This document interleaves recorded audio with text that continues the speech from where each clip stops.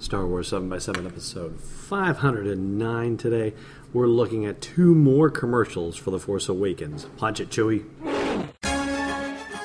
Hi, this is Mike and Joe from the Cantina Cast. And you're listening to Star Wars 7x7, the only daily Star Wars podcast.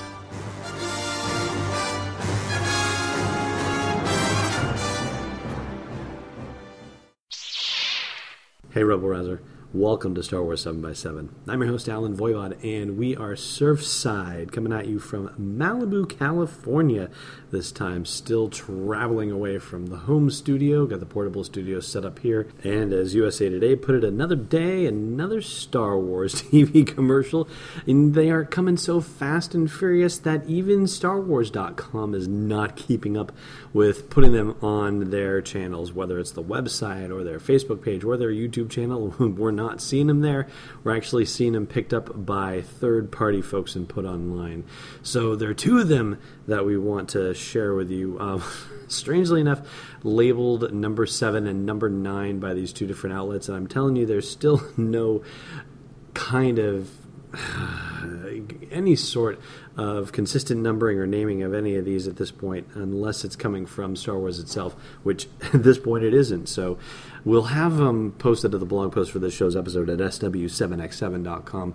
But based on what we've looked at so far, I guess these would technically be the 5th and 6th commercials that we have seen. And most of the shots, again, are still shots that we've already seen, but we will share with you the ones that are new. And starting with the one that we came across labeled number 7, there's a brief shot at the very beginning of BB-8 rolling up onto a little rise in a forest, and it looks like it's connected to the scene where Rey looks up and sees all the First Order ships flying in to Takodana and attacking Maz Kanata's castle. So we get that.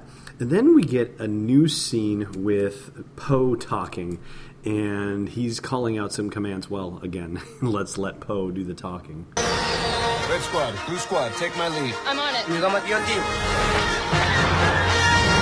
And that, of course, comes on the heels of footage from the attack on Starkiller Base. Now, of course, you hear a female X-Wing pilot. I swear I've come across the name of a female X-Wing pilot somewhere that I've lost my ability to access it.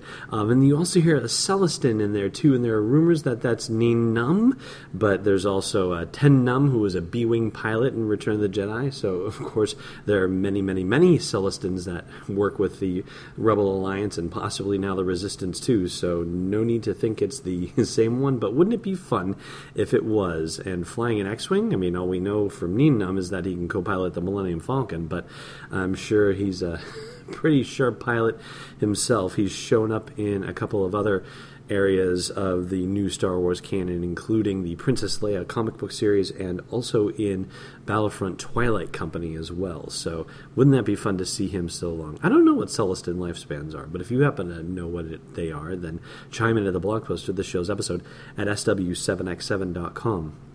And the only other thing that's particularly new with this commercial is the footage of Rey yelling BB-8, hold on, or at least the voiceover of it. Instead of her running through the corridors of the Millennium Falcon like we've seen in the past, this one actually has her at the cockpit controls of the Millennium Falcon. In other words, the shot is from the back of the cockpit looking out the window, and she is in the pilot's chair by herself, and that voiceover of BB-8, hold on, is delivered over it. So that is a newfangled look at things. All right, so then there's, of course, the one that's labeled number 9 that we came across, and supposedly this one was part of the commercial breaks of the American Music Awards. Didn't happen to see it myself. Must have been bored out of my skin looking at something else, waiting for the actual feature during the broadcast. But anyway, this includes some new lines from Maz Kanata. Dear child, the belonging you seek is not behind you, it is ahead. Very tantalizing stuff, and still hard to guess whether she's talking to Rey or whether she's talking to Finn about this. So if you've got a guess as to which of the two, then chime into the comments of the blog post for this show's episode at sw7x7.com. The other thing that we get in here is a new head turn by Kylo and a new head turn by Rey. So those are, giving you a little. But the big thing is in the giant gathering of the stormtroopers at Starkiller Base. and you get a shot just over General Hux's left shoulder looking down at the crowd, and all the stormtroopers and the officers there raise their left fists in some sort of salute or some sort of cheer for whatever Hux is saying. Now, I don't know about you, but I find that pretty ominous. I mean, I don't recall stormtroopers ever really getting all that worked up, or at least not seeing Tarkin or Mahdi or Darth Vader ever giving some sort of pep talk that was getting the troops all riled up like that. There are also a few troopers that are there that seem to have a unique armor in the front, and it doesn't look like the Snow Trooper or the Flame Trooper or even the Riot Trooper armor, so I'm very curious to know what those troopers might be all about. But yeah, definitely a very intimidating First Order in this particular commercial. And there's also a neat new special effects shot of some troopers hiding behind some rubble and then getting blasted out of the way by X-Wing fighters, so that's kind of cool too. Again, we'll have the videos embedded in the blog post for this show's episode, but that's going to round up our wrap-up of the new footage and dialogue from these two new commercials. Hey, Rebel Rouser. If you've got a business that you need to get in front of a bunch of Star Wars fans, then I've got an idea for you. I'm looking for a sponsor to get the entire Star Wars 7x7 team over to London for Star Wars Celebration Europe next July. And we get a ton of exposure when we do Star Wars Celebration podcasts. Not just the regular episodes, but the bonus stuff, and all the in-person stuff too, not to mention all the live streaming video we do. So if that's something of interest to you, then reach out via the contact form at sw7x7.com and let's talk.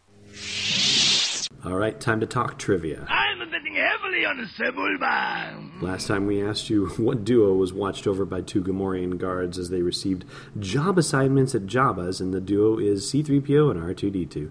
Today's question, what are Darth Vader's last 5 words in The Empire Strikes Back?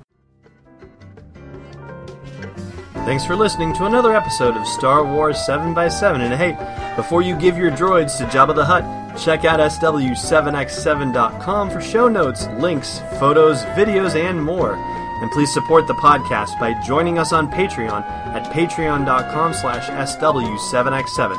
It's not just a gift, it's destiny unleashed.